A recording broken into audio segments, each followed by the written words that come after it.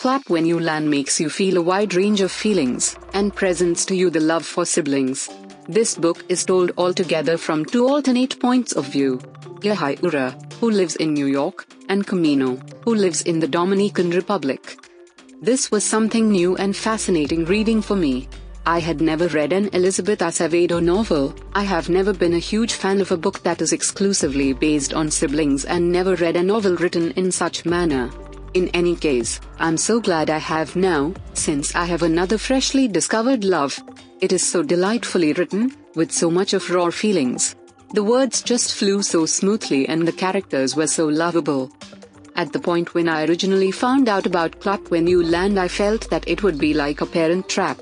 Two sisters, isolated by guardians, both living in various nations, unaware of each other's presence. But, no. It was more than that. Way more. I was actually unable to believe my mind when I read it. How is it possible? In Clap When You Land we follow two sisters' points of view and how they are wrestling with the devastation of their father's death.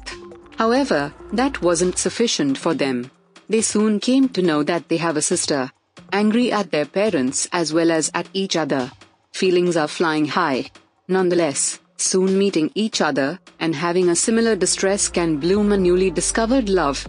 An affection they never figured they might have because it never entered their thoughts that they could have a sibling, a sister to cherish so dearly. Finding out about Camino and Yahaira, their sorrow and their recently discovered relationship had my heart sinking somewhere down in my chest. I simply needed to embrace them both for the torment they are experiencing. The treachery of their dad, who they adored so truly, the possibility of losing a parent and having a sibling you never realized you had is difficult to consider. I can hardly wait to read her other works. Clap When You Land is her newest novel and you should get it and feel all the feelings it will give you as it did for me.